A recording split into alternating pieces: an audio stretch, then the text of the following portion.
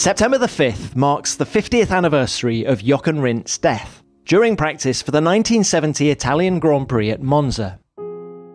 He was, and thankfully remains, Formula One's only posthumous world champion. But he was so much more than that, and this week, we're remembering Jochen, that fast, fearless and fun racer, by speaking to some of the people who knew him best.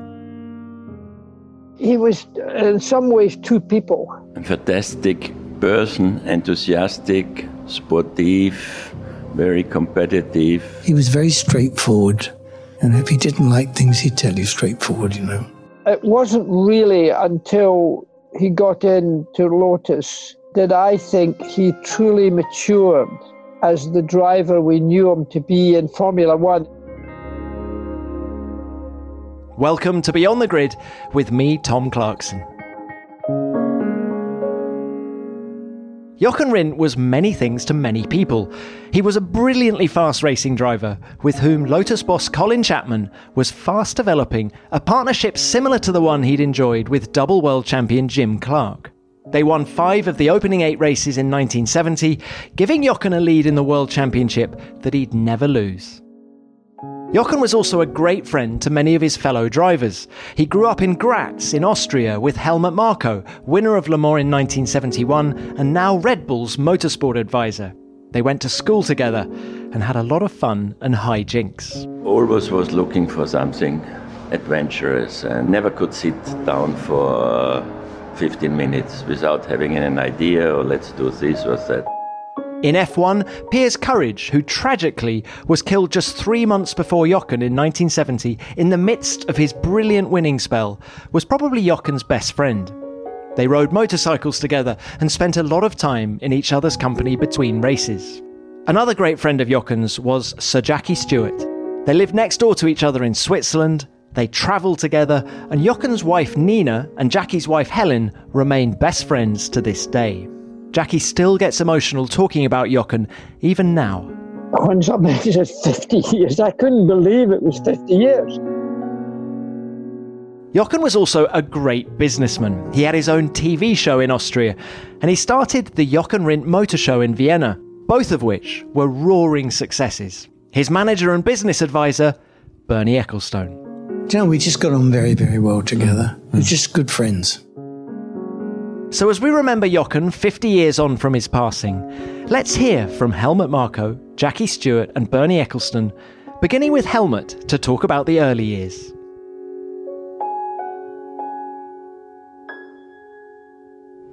It was a beautiful time we had in Austria when we just started to get used to cars and bikes and all these sort of things.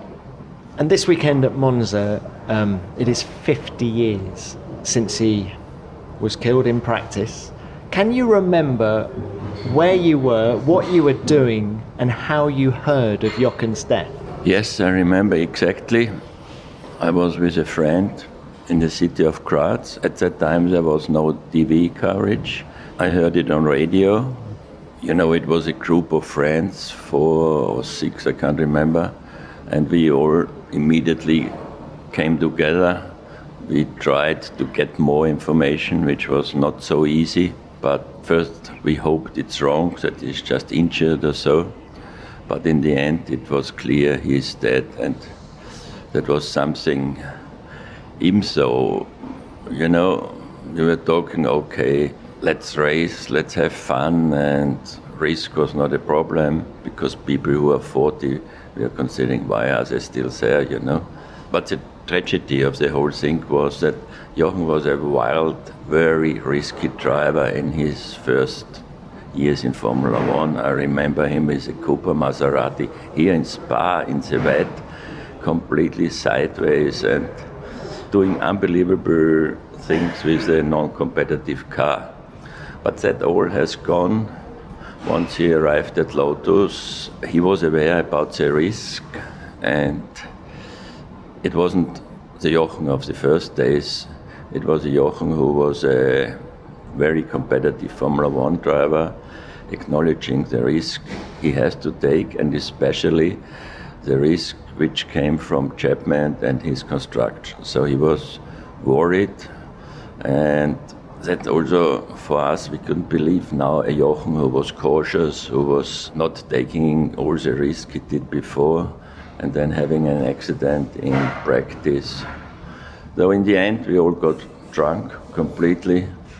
It was a very sad experience. And also what happened afterwards, the funeral, the first time Graz became an international city because so many people from the racing world came, international TV companies and so on. And there will be some celebrations in Graz next week. And astonishing, in Graz, his grave, whenever you go there are flowers, there are candle burning. So I don't know any other sportsman who is so known, and the memory of him is always, he was an idol. Austria basically is a ski nation, you know. If you get popular, you have to be a skier. But he was the first one who broke this tradition, and still Jochen is a mythos. Helmut, for people who aren't aware, can you just explain how you met Jochen and how close you were?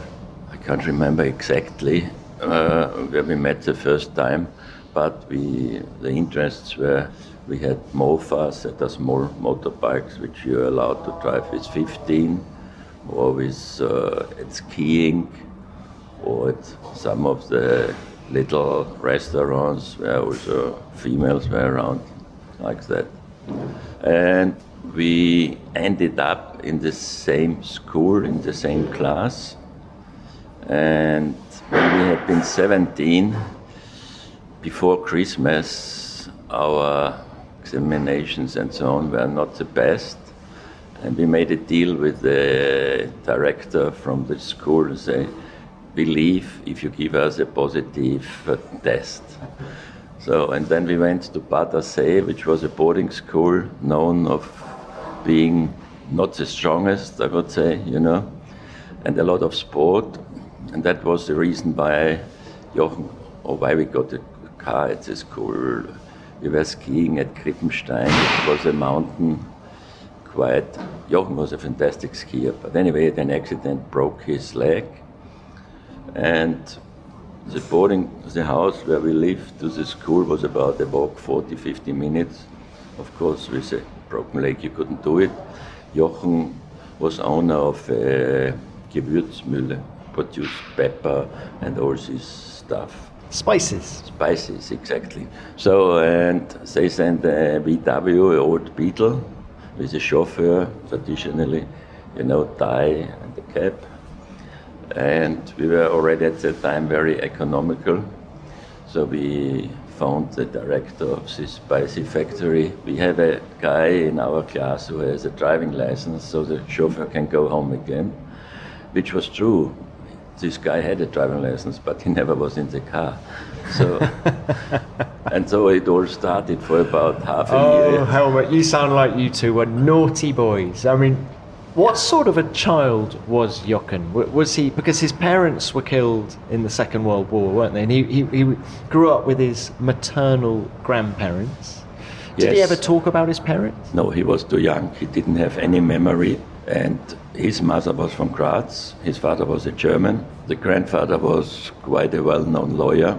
So he always had a good financial background. For example, he got a Lona Sissi motorbike, and when we went off-road, it was not competitive. He immediately went in a shop and was buying a more competitive, that was a Buch.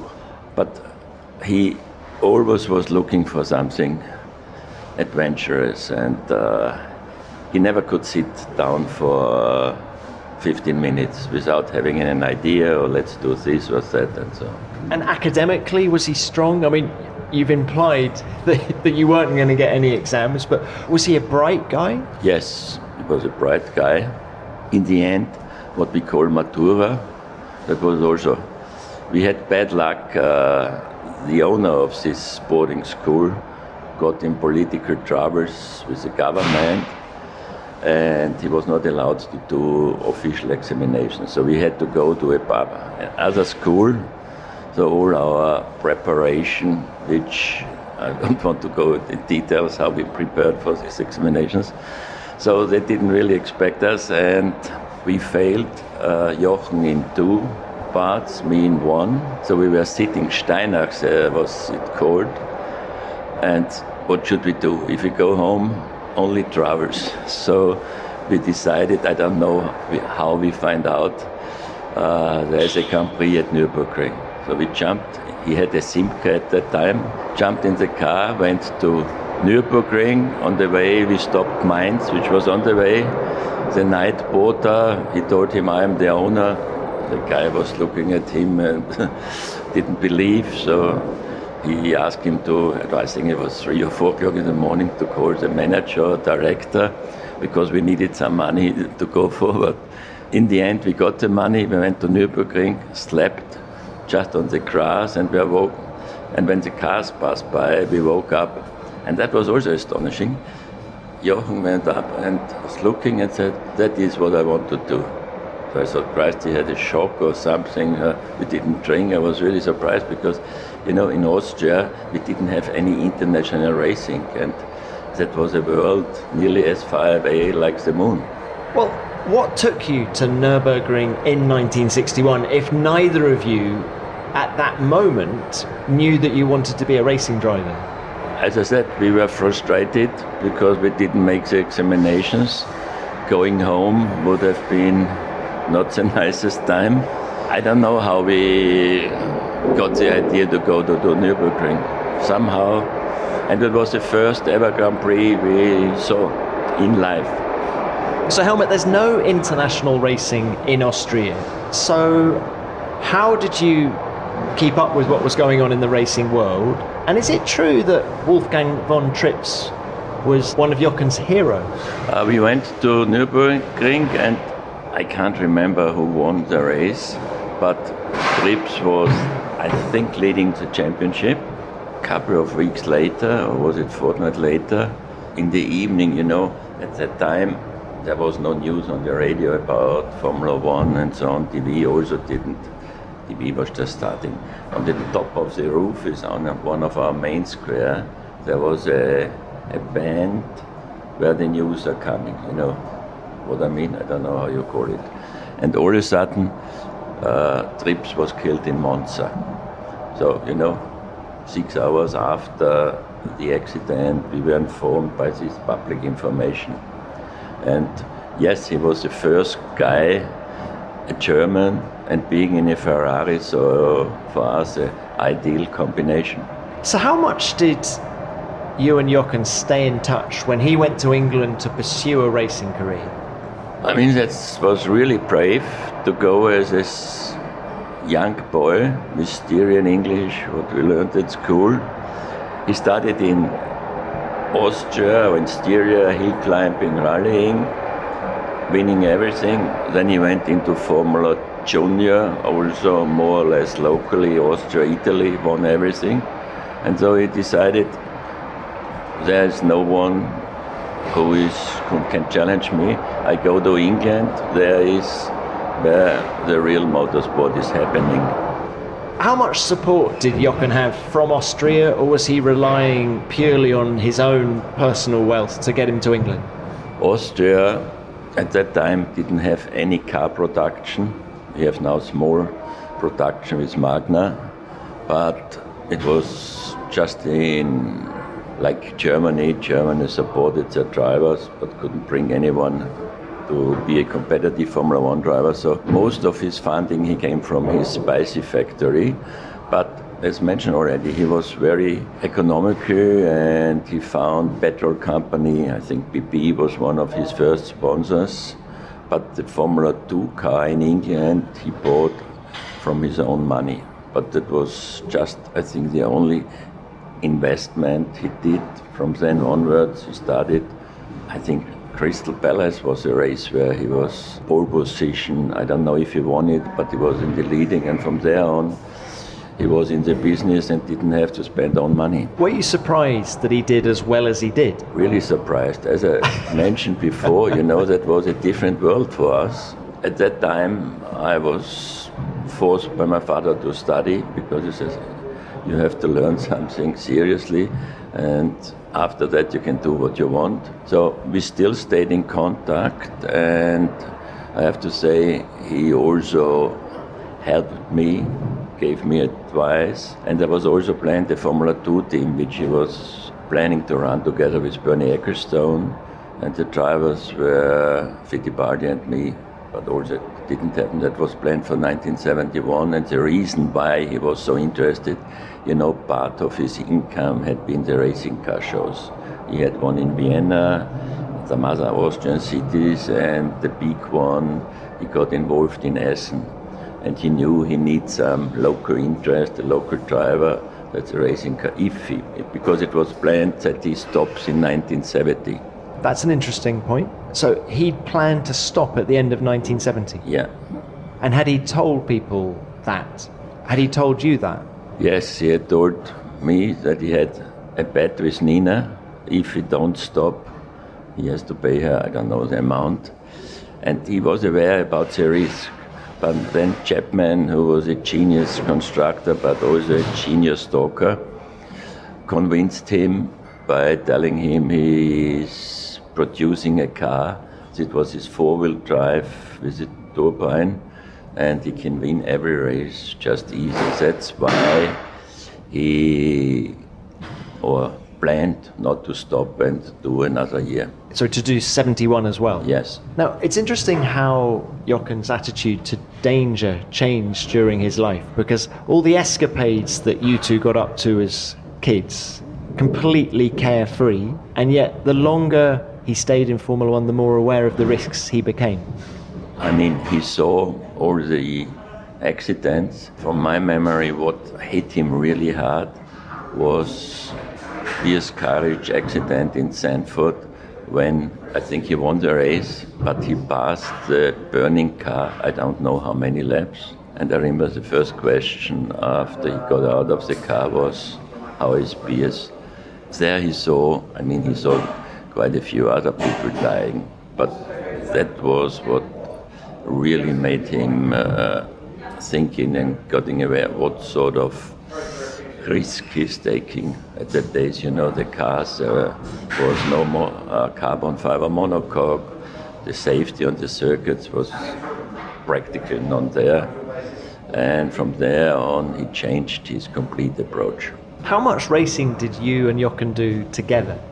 We did together some hill climbing in Austria, but the most enjoyable was a Formula V race on the Bahamas. He was a Formula One star, and Formula V came out from Germany and Austria and was a super formula.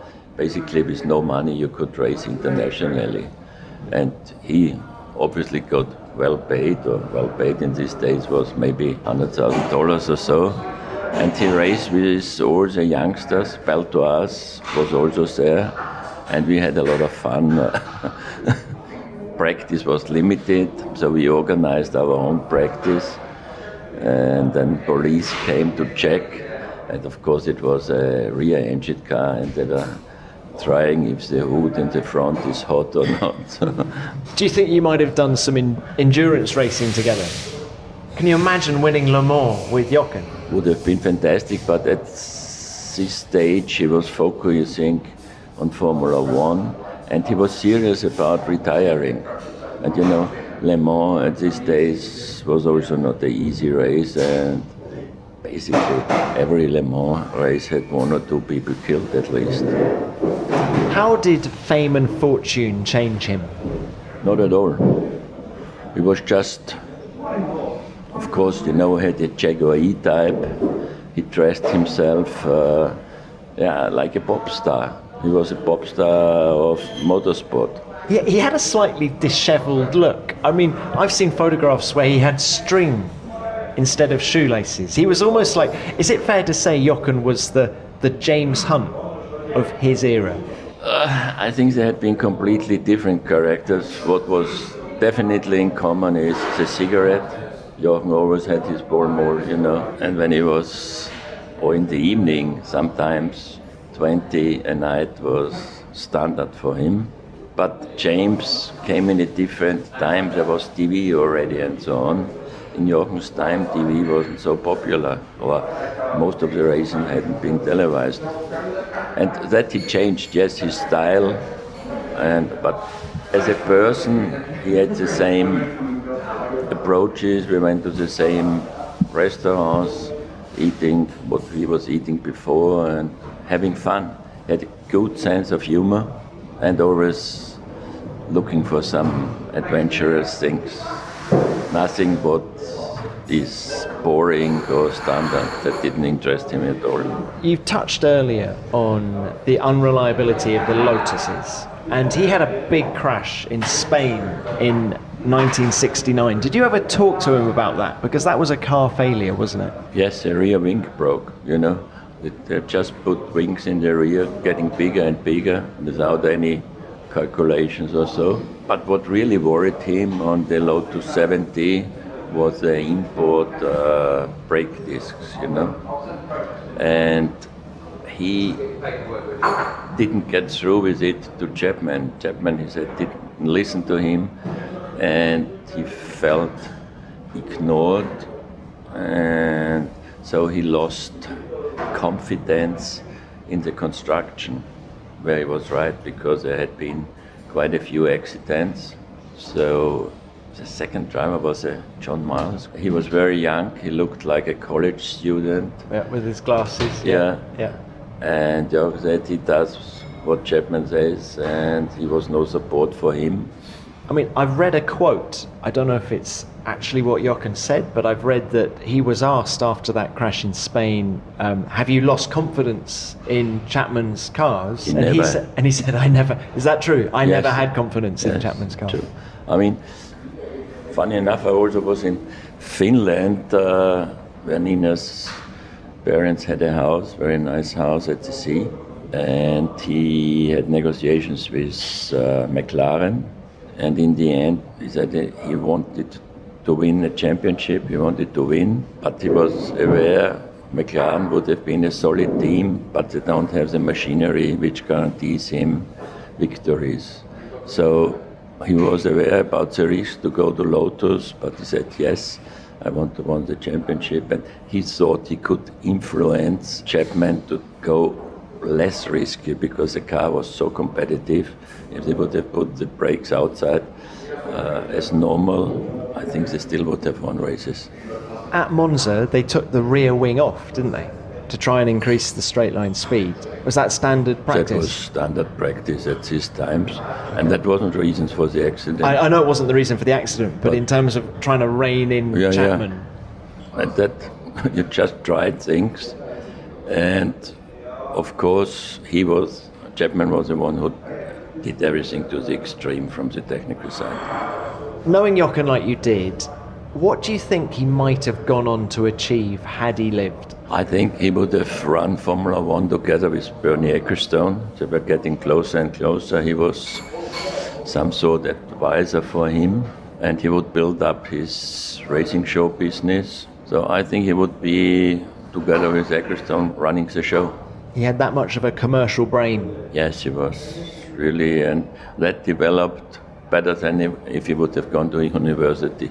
And what did Jochen do for Austrian motorsport? For Austrian motorsport, without him, I don't think Austria would be where we are. Because of his success, the Österreich Ring was built. That was our first permanent Grand Prix circuit. Journalists were going to every race before, we were informed a day later, so what's happening internationally. So it became a popular motorsport, which made it possible for me, Niki Lauda, Gerhard Berger, to get into the sport, find the sponsors, find the necessary funding. All that is only through Jochen. And is it true that he triggered the interest in Dietrich Mateschitz as well, the boss of Red Bull? There was a hill climb, Alpe. I mean, unbelievable. He drove there with a Porsche 906. Austrian hill climbs, that's really something. Of course, no guardrail and so on.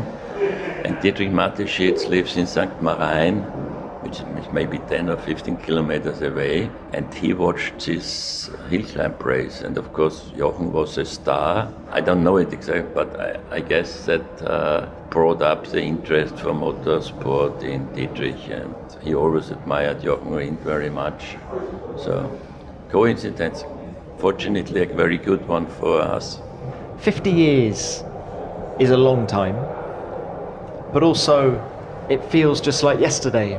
How often have you thought of Jochen over the last 5 decades? Very often, because as I mentioned before, life after 30 for us, couldn't imagine that it is alive. And now all the fantastic moments I had in these 50 years, that he missed all that, a world outside of racing, not this stress to enjoy life and so on. He had the money, he had the personality. So very, very often I thought, oh, poor Jochen, you didn't know. But unfortunately, that's what it is. But he missed a lot, and it's a shame because even if he would have retired, he would be a big input for the Austrian, not only sport, for the whole Austrian nation. Even though he had a German passport, but in his heart, his language, everything was Austrian. Will you take a moment at Monza next weekend just to pay your respects? I go to the grave on Wednesday. The mayor of Graz will name, there's a new part of Graz just under construction, and the main square will be named Jochen Rindt Platz. And there will be a movie which was done from all his life, young days and so on. And of course, Monza, I will have my minute somewhere privately. We'll be continuing our celebration of Jochen's life and career after this short message. If you've been listening to the past few episodes of Beyond the Grid, then you'll know that I've recently been using a new fitness tool called Whoop, and with great results. Whoop is the 24/7 health and fitness tracker that helps you monitor critical daily metrics like sleep, recovery, calorie burn, and strain. What I really like is the simplicity of it all. All you need to do is slip the Whoop band onto your wrist, connect it to an app on your phone, and let it do the hard work for you as you go about your daily work and exercise routine. It automatically measures your heart rate variability, resting heart rate, sleep tracking, and activity levels throughout the day. And each morning, all you need to do is check the app to see that it's calculated a recovery score based on your data. Whoop then tailors its recommendations for exercise and rest for the day ahead that are personal to you. So you can easily track those much needed rest days to avoid overexertion, or perhaps push yourself a little further towards your exercise goals. Whoop is offering 15% off right now with the code GRID at checkout. Go to whoop.com, that's Whoop, WHOOP.com, and enter GRID at checkout to save 15%. Sleep better, recover faster, and train smarter. Optimize your performance with Whoop today.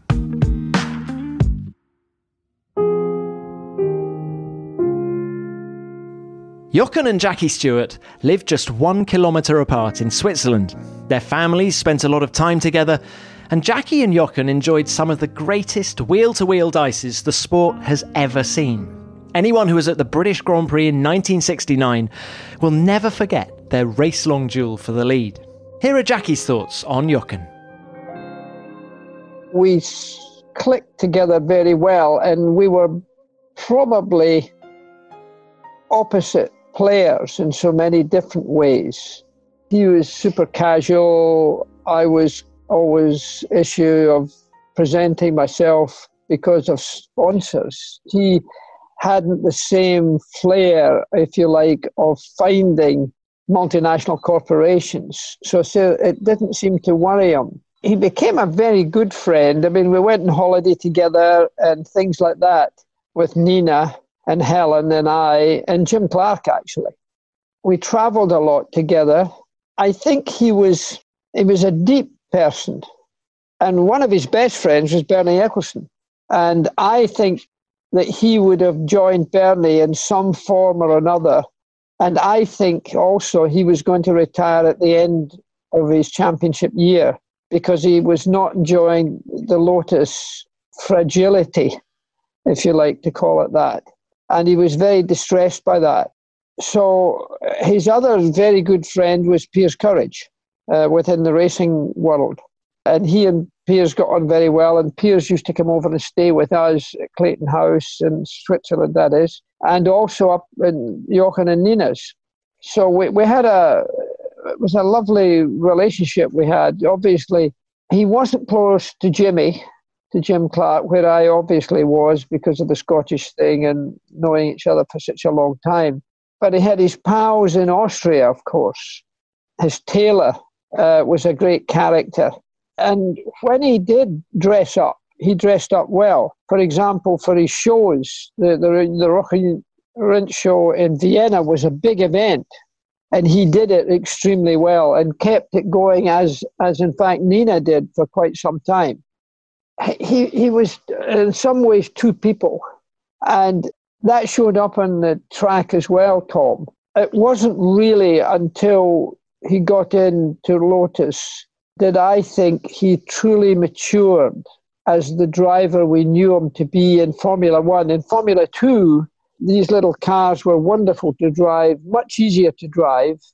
You could overdrive a Formula 2 car, but you could get off with it. And that's what he was. He was opposite locking amazingly, spectacularly, better control, if you like, than most anyone would wish to try for. You've really summed up the man, Jackie. I mean, if we can just talk a little bit more about Jochen, the racing driver. So are you saying he was a little bit wild in the early years, and it was only when he got to Lotus that he calmed down a bit? And he was a guy, obviously, that you were happy to go wheel to wheel with because you did that so often. Oh, I mean, he had impeccable manners on the track. When he was driving Formula 2 on his way up, before he actually got into Formula 1, he was wild, fast and furious, but effective. And in those days, you know, tyres didn't go off. They were very hard. So therefore, it wasn't a question of today we'd be overheating tyres and they would be no good in 3 or 4 laps. That wasn't the case then. The tyres were made for the full season almost. A slight exaggeration, but no, his sideways opposite lock was Formula 2. And actually, I don't think was maybe in Formula 1 other than maybe the Cooper that I saw him driving a bit. But he wasn't up there, if you understand. Even with Brabham, he wasn't quite up there. But by the time he got to the Lotus, and I think, you know, he was was a good friend of mine, and he was also a good friend of Jimmy's. And I think he was beginning to see that way of driving. And definitely in Lotus, because that race we had at Silverstone was a fantastic race. I mean, he got pole, but I was a wee bit quicker, actually. But Piers Courage, ironically, hit a cornerstone in Woodcote, and it bounced right onto the back of my rear tyre and exploded at Woodcote, which in those days was about 153 miles an hour flat. And I had a big shunt, went through, fortunately, the fencing that I had, the chain link fencing that I had insisted upon, and I wasn't hurt at all. The car was quite badly damaged, and I couldn't qualify the other one quite as fast. So Jochen was in the pole, I was next to him. But because both of us understood each other extremely well, and I think I certainly had confidence in him, and it would seem also he had confidence in me, because we had more than 30 changes, not always in the start-finishing line, but we'd always slipstream over hanger. He would point, or I would point, of what side to pass. That's extraordinary. 30 times this happened, and if I passed him going through hanger straight, you would again pass between Abbey Curve and Woodcote, which was the last corner, but it was tighter there. So I would then I'd get him to go ahead, because we were pulling away from the rest of the field. I think we lapped the entire field, if you look back. So we wouldn't have done that had we been racing in a manner that I think would be par for today's course. It just wasn't like that. Jackie, had he not run out of fuel, Would it have been a little bit more ruthless in the closing laps? Well, first of all, he went in without running out of fuel. He went in because the rear wing end plate on the right-hand side was coming off, and it was rubbing against the tyre. And I drove alongside him going down Hanger Straight and pointed at his rear tyre. He looked in his mirror and he saw it. Now, that would have been an explosion of a tyre. So that's why he went into the pits. When he went into the pits, at the end, because of the surge and everything, the fuel was not enough. And that was a mistake by Lotus, obviously. There was no leakage, I don't think. But the reason he went into the pits wasn't because of fuel. It was because the end plate was coming off. And in those days, we were having so many fatalities at that time. That type of thing, I mean, if it had happened to me, I would have done this what he did. I would have gone into the pits. Can I ask you about a couple of other races as well? In that 1969 season, the Italian Grand Prix, you beat Jochen by 0.08 of a second. Was that a bit like Silverstone as well, in terms of slipstreaming and telling each other? No, that wasn't the same. There was a very good reason for that. And it might not have been the full reason, because I was never a man for pole positions. It didn't mean a thing to me, pole positions. You still got 17 of them. Yeah, no, but that's in comparison to what I could have got. But we spent our time setting up the car for a race. That was Ken Tyrrell for you in a big way. And we found a gear ratio that took me from the Parabolica. We had a gear change going out the Parabolica, but then I had a gear that went past the finishing line with a little fuel on. And we spent the whole weekend getting that so that I didn't have to change gear before the start finishing line, because I might have missed a gear. In those days, it was a hand shift on the right-hand side. And we thought we'd remove all the downside risks. And it was Ken that drove it, really. And I would not have won the race. I mean, I don't know whether, you see, Beltoise kind of screwed it up, because going into the Parabolica, on the last lap, he got past Jochen and me, but he went wide. He carried a bit too much speed on the turn in, and he was wide, so we both passed him. And Bruce was right there as well. And my gear shift took me past the start-finishing line by this much. What did Jochen say to you after the race? Oh, shit. we had a good chat about it. And, I mean, it would have been one of the things that I know he would have done the next year. Can we talk about Monaco 1970? I mean, you retired from the race, having started on pole, but there was that extraordinary situation where Jack Brabham made that mistake at the last corner of the last lap. Jochen, inherited the win, but maybe that's a little unfair. Did he force the mistake? I don't think he did. I think Jack Brabham, under pressure, made a mistake. The funny bit about it was I fell out that race. The Matra had a mechanical failure, and I was out of the race, but I was down on the pits. And Jochen won the race. I went out waving at Jochen because he was my pal. And Herbie Blash, who was the mechanic for Jack Brabham, he said, it was exactly what he said, because he thought, oh, my man's just had an accident, and here are me cheering Jochen. Yeah. It was very, very funny. Although that's a real insight into your relationship with Jochen, though, isn't it? As much as anything. Yeah, I mean, I was in the middle of the track, waving at him, Yeah. Jackie, can we talk about Jochen's attitude to safety? And I'm going to start this by asking you about the Spanish Grand Prix in 1969. Both Jochen and Graham had failures, huge accidents, and Jochen came out after the race and said that he didn't have any confidence in Chapman's cars. Did you talk to him about that accident, his attitude to safety in general? What did he have to say? I was in the race. In fact, I think I won the race. Obviously, I saw the accident up close and personal, because we all had to slow down to almost stop getting past the shunt. Both Graham and Jochen, for the same reason, again, a mechanical failure with a design issue, saving weight and considerable benefit of performance. Also, there was the question of the barriers weren't properly constructed. So that's why. And Jochen's banging the head. I went to see him that night in hospital.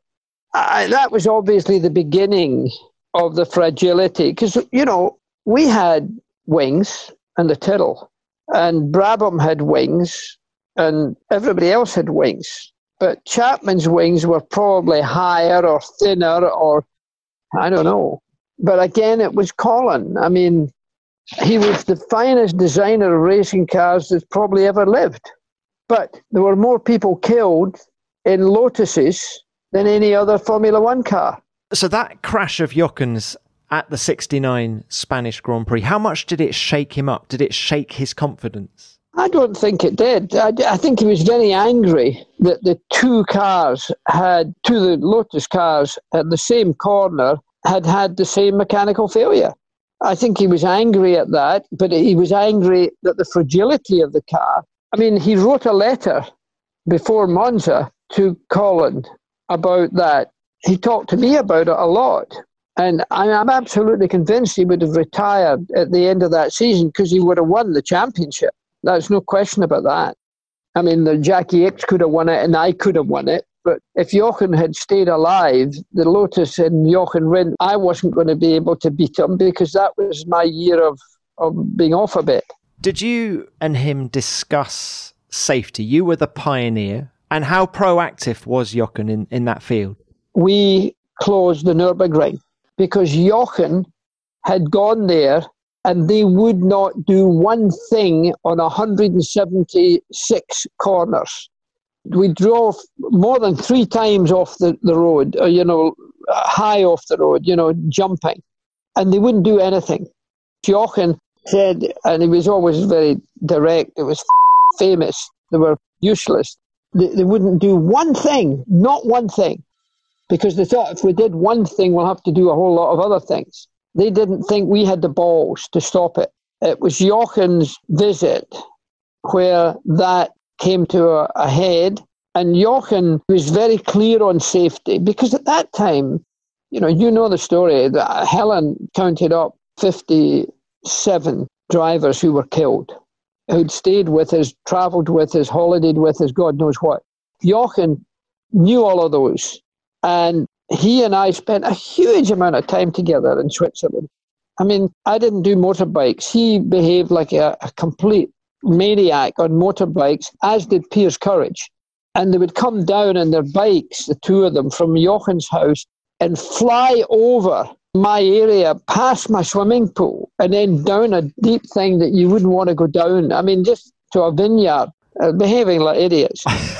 But that was Jochen. And the same with his skiing, by the way. On the limit skier. Absolutely, but a very good skier. He's Austrian, Jackie. Got to be able to ski. Right, but in a racing car, I think he was a little bit like that on the opposite lock job in his progress. When he got to the top, of course his driving suddenly became much better because he wasn't overdriving. And I have to say that he did a lot of overdriving. But in Formula One, that already was starting to be removed. If Jimmy had been in the same car, Jimmy would have won the races, But Jochen was in that car, and he was going to win the races. In a Lotus car, I don't think anybody else would have beaten Jochen Rindt. And I was driving a good car. We had a good race in Holland when Piers died. And Piers was one of his very best friends. How much did Piers' death affect him? Oh, a lot. I was second and he won the race. And we obviously, both of us talked and we agreed that we wouldn't spray the champagne. And when the national anthem was played, the Dutch national anthem, all we did was drop our head throughout the whole process. Can I just take you back to Monza? When was the last time you saw Jochen? Oh, that day. We spent a lot of time together. I mean, there was no motorhomes in these days. There was a caravan maybe, but there was no motorhomes. So you hung out together. Peter Gethin told me first. He had been out there and drove into the pit lane. And then Denny came and told me. I went to Nina, told Nina there'd been an accident, but I don't know the situation. I'll come back immediately. I went to race control. And at that time, I was, I could get access to most anywhere. And I went up to the tower in race control where all the people were at that time. And I said, what's the story? How's the driver? Well, we don't really know. I said, but you've got to tell me. His wife's down there and I've got to go back to her. And they were being very difficult, but they said, I think he's okay. We think he's okay, but we don't know. So I wasn't well pleased by the reaction, but I genuinely didn't think Jochen had been killed. So I'm back to Nina, by which time she must have left. Chapman must have taken her somewhere, because I then ran to the medical centre, which was pathetic in those days. The marshal, I said, no, you can't go. I said, listen, it's Jackie Stewart, and he let me in. And Jochen was lying there. And from I thought right then that Jochen had died. I then tried to run back for Nina, and she must have been taken another way into that area, because she then got there. A priest came out. He was giving Jochen the last rites when Nina was there. Lotus withdrew both of their cars from the event after confirmation of Jochen's death. Jackie, what made you get back in your car? Ken Tyrrell. I went back, to get Helen, actually. And Helen had gone with Nina to the hospital. And it must have been at least 45 minutes or an hour after the accident, because they had to repair the barrier. And suddenly Ken came up to me and says, right, Jackie, back in the car. It was a different time, you understand. We all had seen death up close and personal, a lot. So it wasn't a first of having, but I was very upset. When I got into the car, I suddenly burst into tears in the car. So I put my visor down, and I tell you, right now it affects me. And I drove round the first lap, the out lap, and slowed down to see where the crash had happened, because I didn't know where the crash had happened. I knew it was the Parabolica, but I didn't know where it was. I did that slow lap with the car. My next lap was the fastest lap I've ever done at Monza in a March. I put myself second on the grid and came back in, and then burst into tears again. John Lindsay, my best friend, was there. He was standing there. I got out the car. I was obviously not feeling good. He gave me a bottle of Coca-Cola, because my mouth was a mess. It was just a horrible feeling. I took a few drinks of it and smashed the cola bottle. I've never done that in my life. I never did it again. I had never done it before. So the emotion of that event, partly maybe because I had been as close as I was to Jochen in the medical centre, I don't know. But we were also close, and the wives were also close. We would go to races together. We'd fly to races together. We would drive to races together. How much over the last 50 years have you thought of Jochen? Oh, a lot. What kind of situation? No, but because of Nina, because she comes down and we go up to her. We live less than a kilometre away from each other. And I phoned her almost every day. She's fantastic with Helen, for example. And, Helen's a difficult time for Helen. And Nina is her best friend. What do you think Jochen would have made of modern Formula One? Oh, I think he would have liked it. I think he would have been involved in it. I think he would have been part of it. But he would have been in business doing other things. The only reason he would have been in Formula One would have been for money reasons. He was a driven, ambitious businessman. Bernie cared for him a lot. And I'm sure he and Bernie would have worked together. That would have been, Jochen would have been right in there. And he was full of new ideas and ambitions, and he would never have done what I've done. He would have done it in business, whereas I stayed in the sport, and brought in sponsorships and global multinationals. Jochen wouldn't have bothered with that. He said, I can build a house and do better than that. That would have been his attitude. So, Jackie, finally, how are you going to mark the anniversary of his death on Saturday of this week? Probably not. I mean, I won't be at any party. I won't be in a church. You know? I don't know. Jackie, do you still get emotional when you think about it now? Yeah. 50 years on. It's a long time, but no time, isn't it? Yeah, I mean, it seems like yesterday. I mean, when somebody says 50 years, I couldn't believe it was 50 years.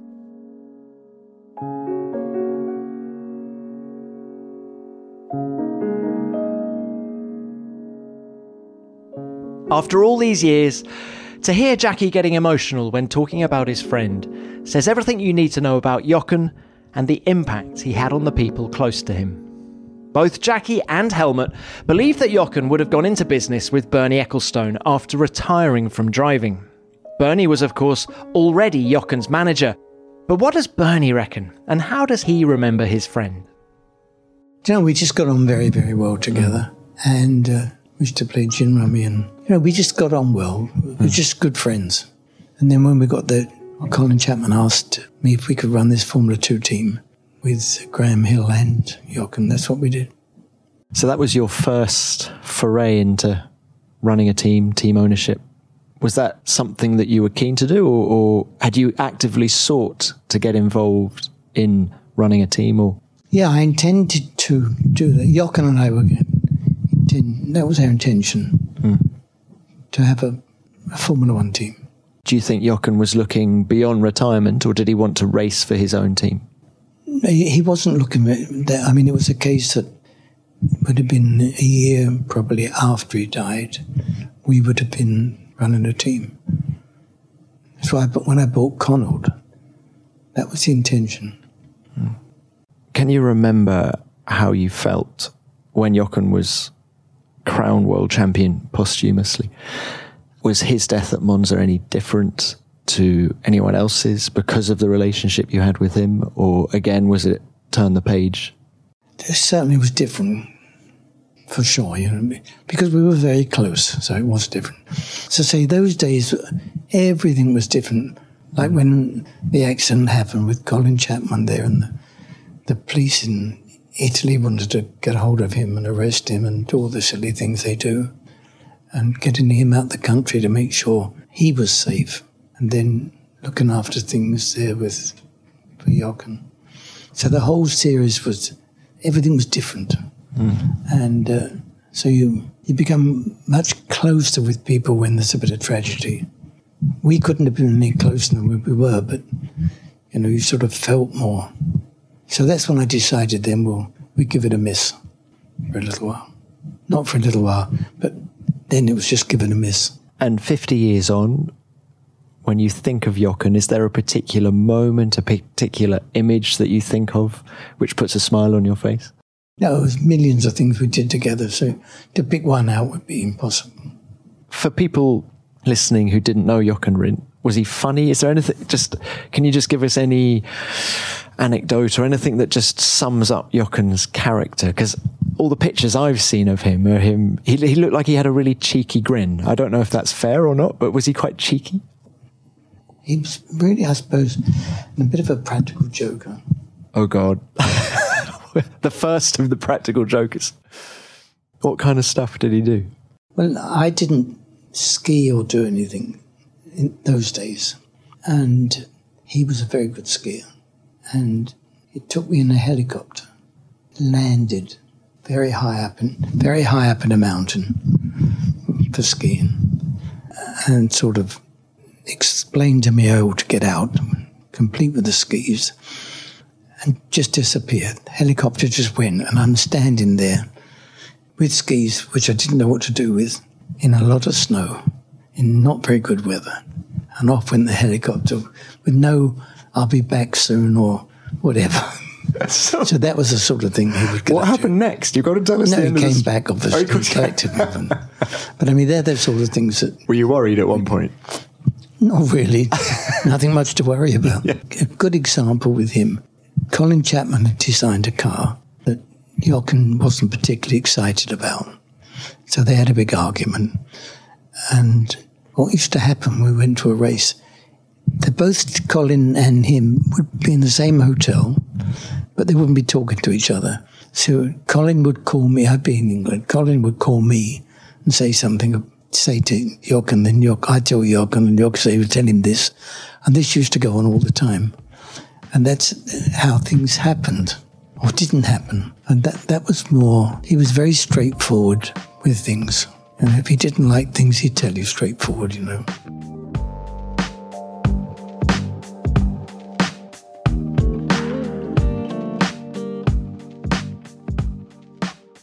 Some poignant memories from all three men, and some hilarious ones too. Jochen Rindt definitely had a nose for mischief, leaving Bernie on top of a mountain with no means of getting back down? Why not? Jochen was clearly mad when he was a teenager, an adrenaline junkie who loved pushing everything to the limit and often beyond, be that on skis, motorbikes, or in cars. Yet beneath that carefree exterior, he clearly had a plan, which culminated in him not only making it to the pinnacle of Formula One, but becoming a successful entrepreneur with his motor show and TV exploits. My thanks to Helmut, Jackie and Bernie for their time. Jochen Rindt was a legend and is much missed. And his name deserves to be shouted to F1 fans the world over, young and old. Well, that's almost it for this week, but before I go, let's rummage through the virtual mailbag to hear what you're saying about the show. And you love a bit of tech, don't you? Anne S. said this about last week's episode with Mercedes engine boss Andy Cowell. Loved this week's show. Fascinating to hear Andy discuss the drive to keep improving the engine and working with Hamilton and on Project Pitlane. Amazing opportunities in a wonderful career. Can't wait to see where he goes next. Thanks, Anne. Yes, where is Andy going next? The F1 world waits to find out. And this from Dave Stott. What a great podcast this week with Andy Cowell. It was brilliant to hear how energised he was during Project Pitlane to help so many poor souls with their COVID experience. Hearing about his time at Cosworth and Mercedes-Benz high-performance powertrains really had me hooked from start to finish. Well, me too, Dave. Andy's such an interesting man and so passionate about everything he does. Dr. Evil, really? Dr. Evil? Dr. Evil added, Andy Cowell has been one of the most insightful interviewees you've ever had. I completely loved his thrill of chasing RPM and the insight he presented into the challenges that went into this. A perspective that we, the fans, rarely hear. I'm glad you enjoyed the show, Doc, and thanks for getting in touch. That's it for this week, folks. I'm now in Italy for this unique doubleheader at Monza and then Mugello. It's going to be quite something, as will my waistline in a couple of weeks' time. Please keep your messages coming because I read each and every one of them, and as ever, I'm at Tom Clarkson F1 on Twitter, or you can use the hashtag F1BeyondTheGrid. I promise myself and the team read everything, if only we had time to reply to you all. Thanks for listening. Beyond the Grid is produced by F1 in association with Audio Boom. Until next time, keep it flat out.